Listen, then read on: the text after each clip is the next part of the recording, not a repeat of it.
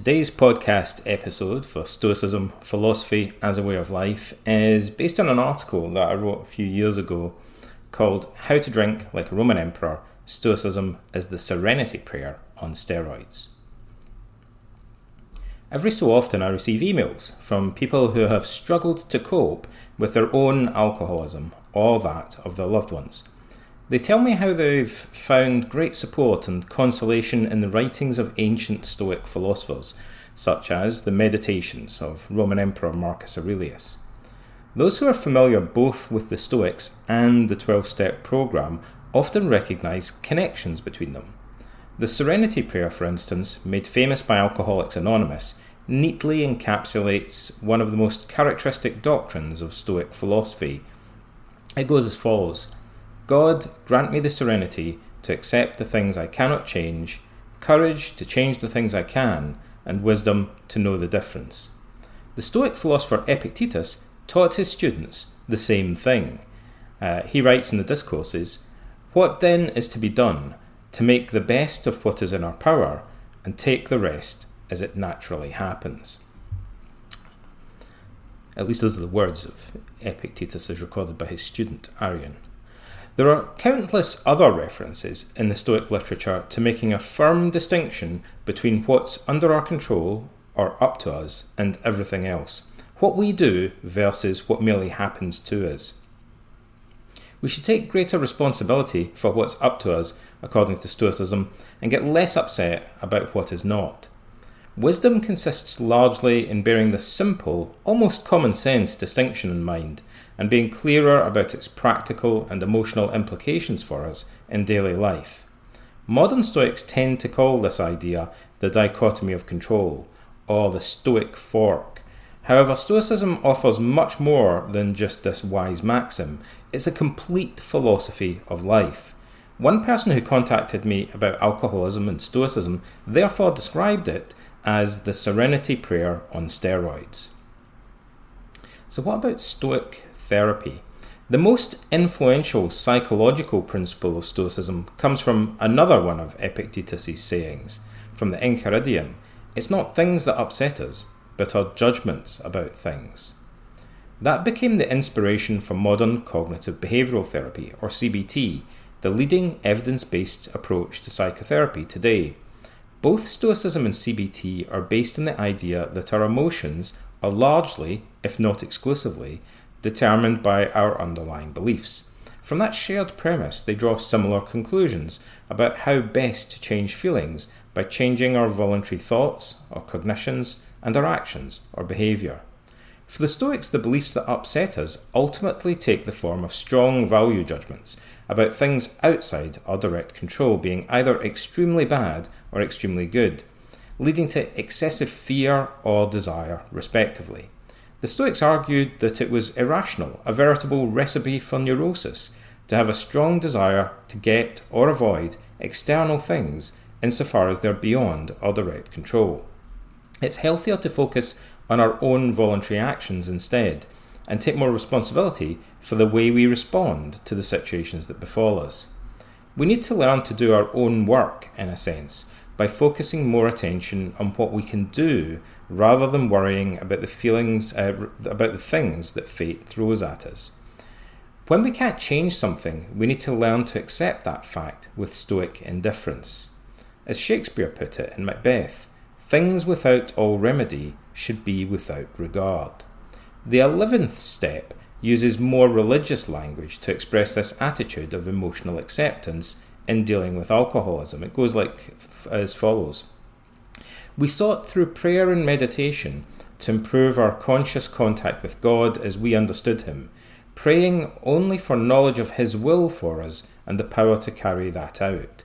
We should, in other words, learn to accept reality, the will of God if you prefer theological language, and adapt accordingly to the demands of our situation. The 11th step also contains the following retrospective meditation technique. It goes like this: "When we retire at night, we constructively review our day. Were we resentful, selfish, dishonest, or afraid? Do we owe an apology? Have we kept something to ourselves which should be discussed with another person at once? Were we kind and loving towards all? What could we have done better? Were we thinking of ourselves most of the time?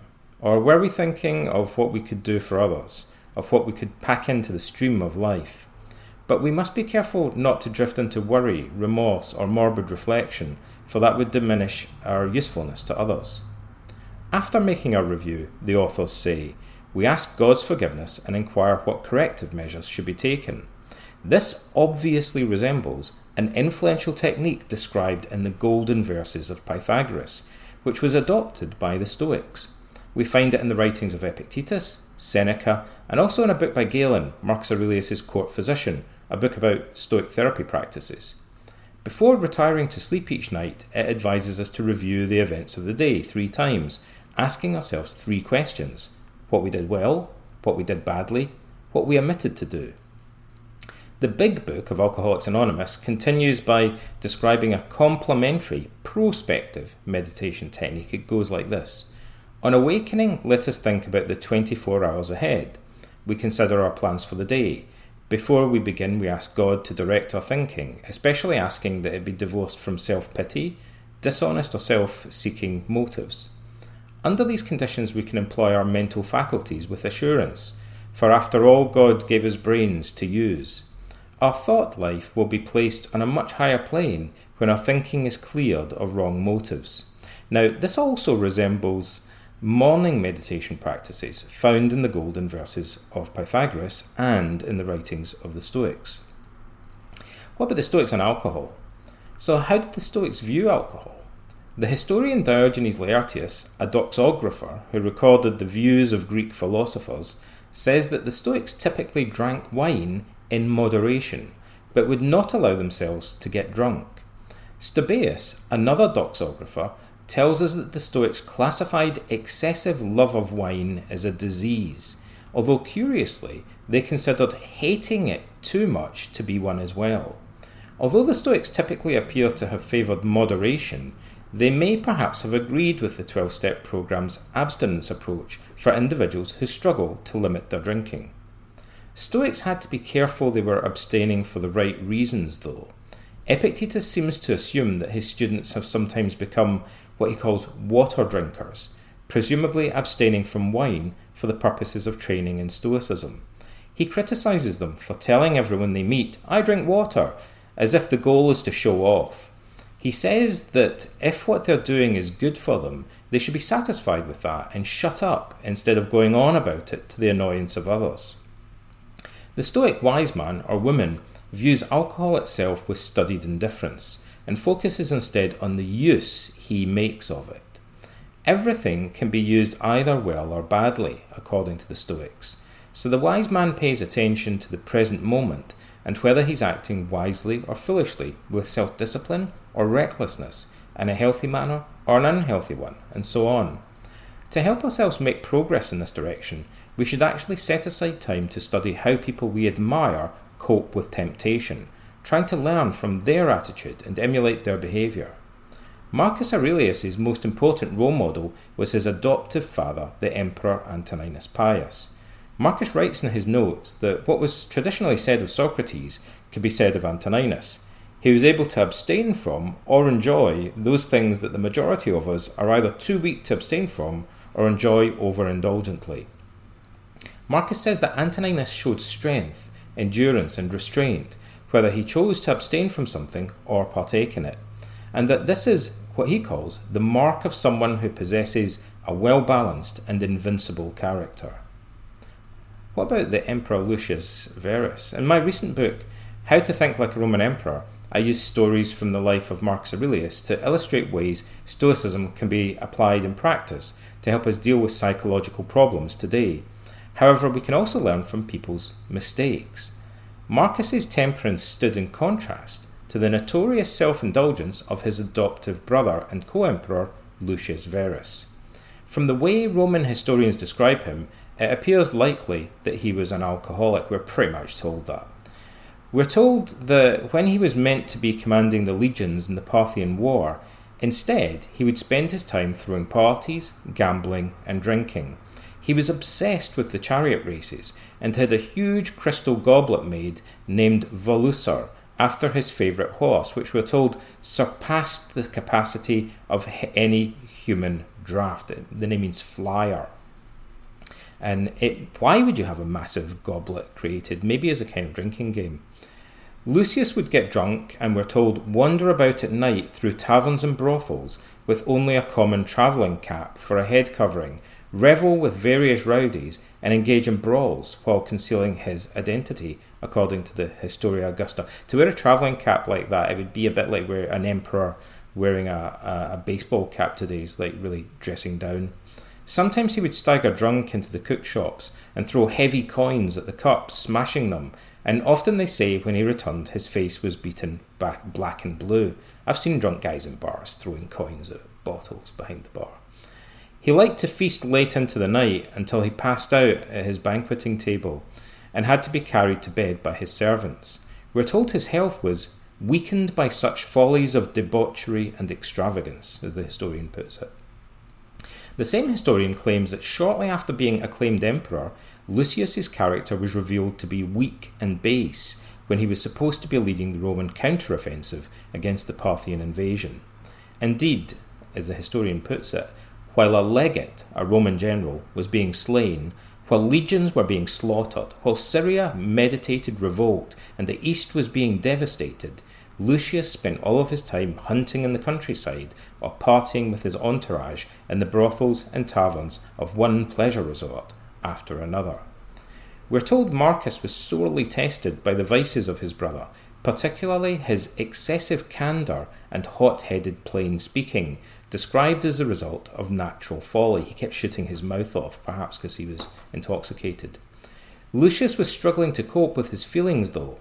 During the Parthian War, Lucius wrote to a family friend, complaining in desperation of, and these are his words in the letter, the anxieties that have rendered me very miserable day and night, and almost made me think that everything was ruined. So this is a heavy drinker who's really writing to his friend, complaining of his emotional turmoil, maybe anxiety or depression. He's probably referring to problems negotiating with the hostile Parthians, but he was clearly overwhelmed by emotional distress.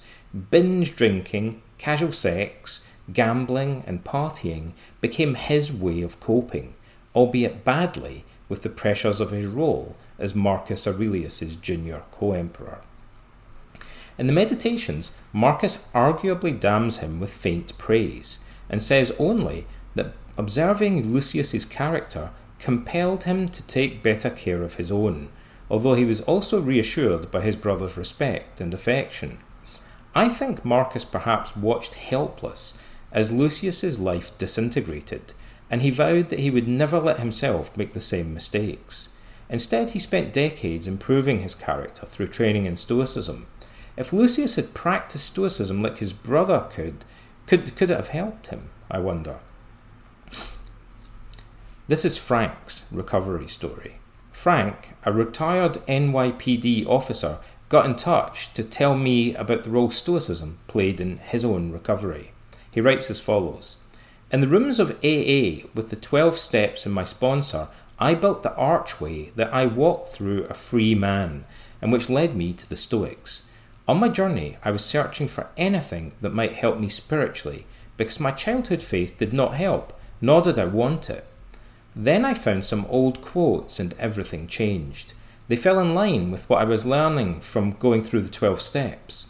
I read in the Meditations of Marcus Aurelius, such as are your habitual thoughts, such also will be the character of your mind, for the soul is died by the thoughts.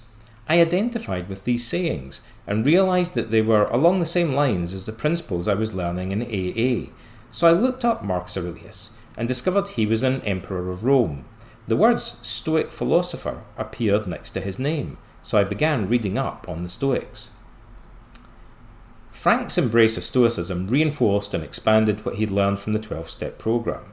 He was now more focused on taking responsibility for his own actions, more philosophical about setbacks, and more contented with life. He says, I've come to learn that I control very little. However, Stoic and 12-step principles, such as looking for opportunities to experience gratitude in everything that happens to me, good or bad, amor fati, or love of one's fate, have helped put me on the path of living happy, joyous and free. So, with regard to Stoicism and alcoholism, what did the ancient Stoics have to say about alcohol and addiction? Well, the Stoics trained themselves to develop the virtue of temperance by practicing various psychological techniques on a regular, often daily basis. For example, they would often make an effort to describe things to themselves in a very matter-of-fact language, like an ancient natural philosopher making observations about animal behaviour, or a physician describing the symptoms of a disease.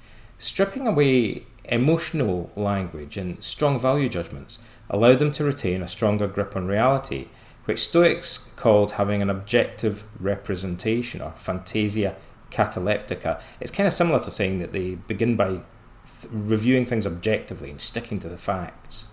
When Marcus gazed upon a bottle of the exquisite Valerian wine, therefore, the most expensive wine available, he would remind himself that it was merely fermented grape juice, and that the fine meat dishes set before him were just the corpses of fish, birds, and pigs.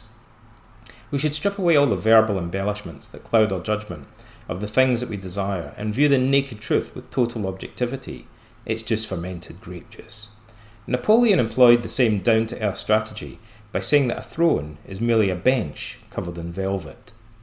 I think Stoicism appeals to many people who struggle with alcoholism because it offers more than just self-help advice. The language in which it's expressed in the classics is often striking, beautiful, and memorable. These stories from ancient philosophy stick in people's minds, and their constant presence can help us to gradually find a new orientation in life, whereas sound advice from modern self-help books is often more forgettable. Stoicism isn't just a therapy either, but a whole philosophy of life. People who embrace it find that it can give them the opportunity to recover a sense of purpose and direction in life. And in some cases, that can help fill a void that they'd previously been using drugs or alcohol to conceal from themselves. More importantly, though, Stoicism is a philosophy that contains a call to action. The Stoics wanted us to apply reason to our lives and engage in philosophical discussions about the meaning of life, but only insofar as it actually helps us to improve our characters. We also have to make decisions, arrive at conclusions, and put wisdom into practice. As Marcus Aurelius said, waste no more time arguing about what it means to be a good man, and just be one.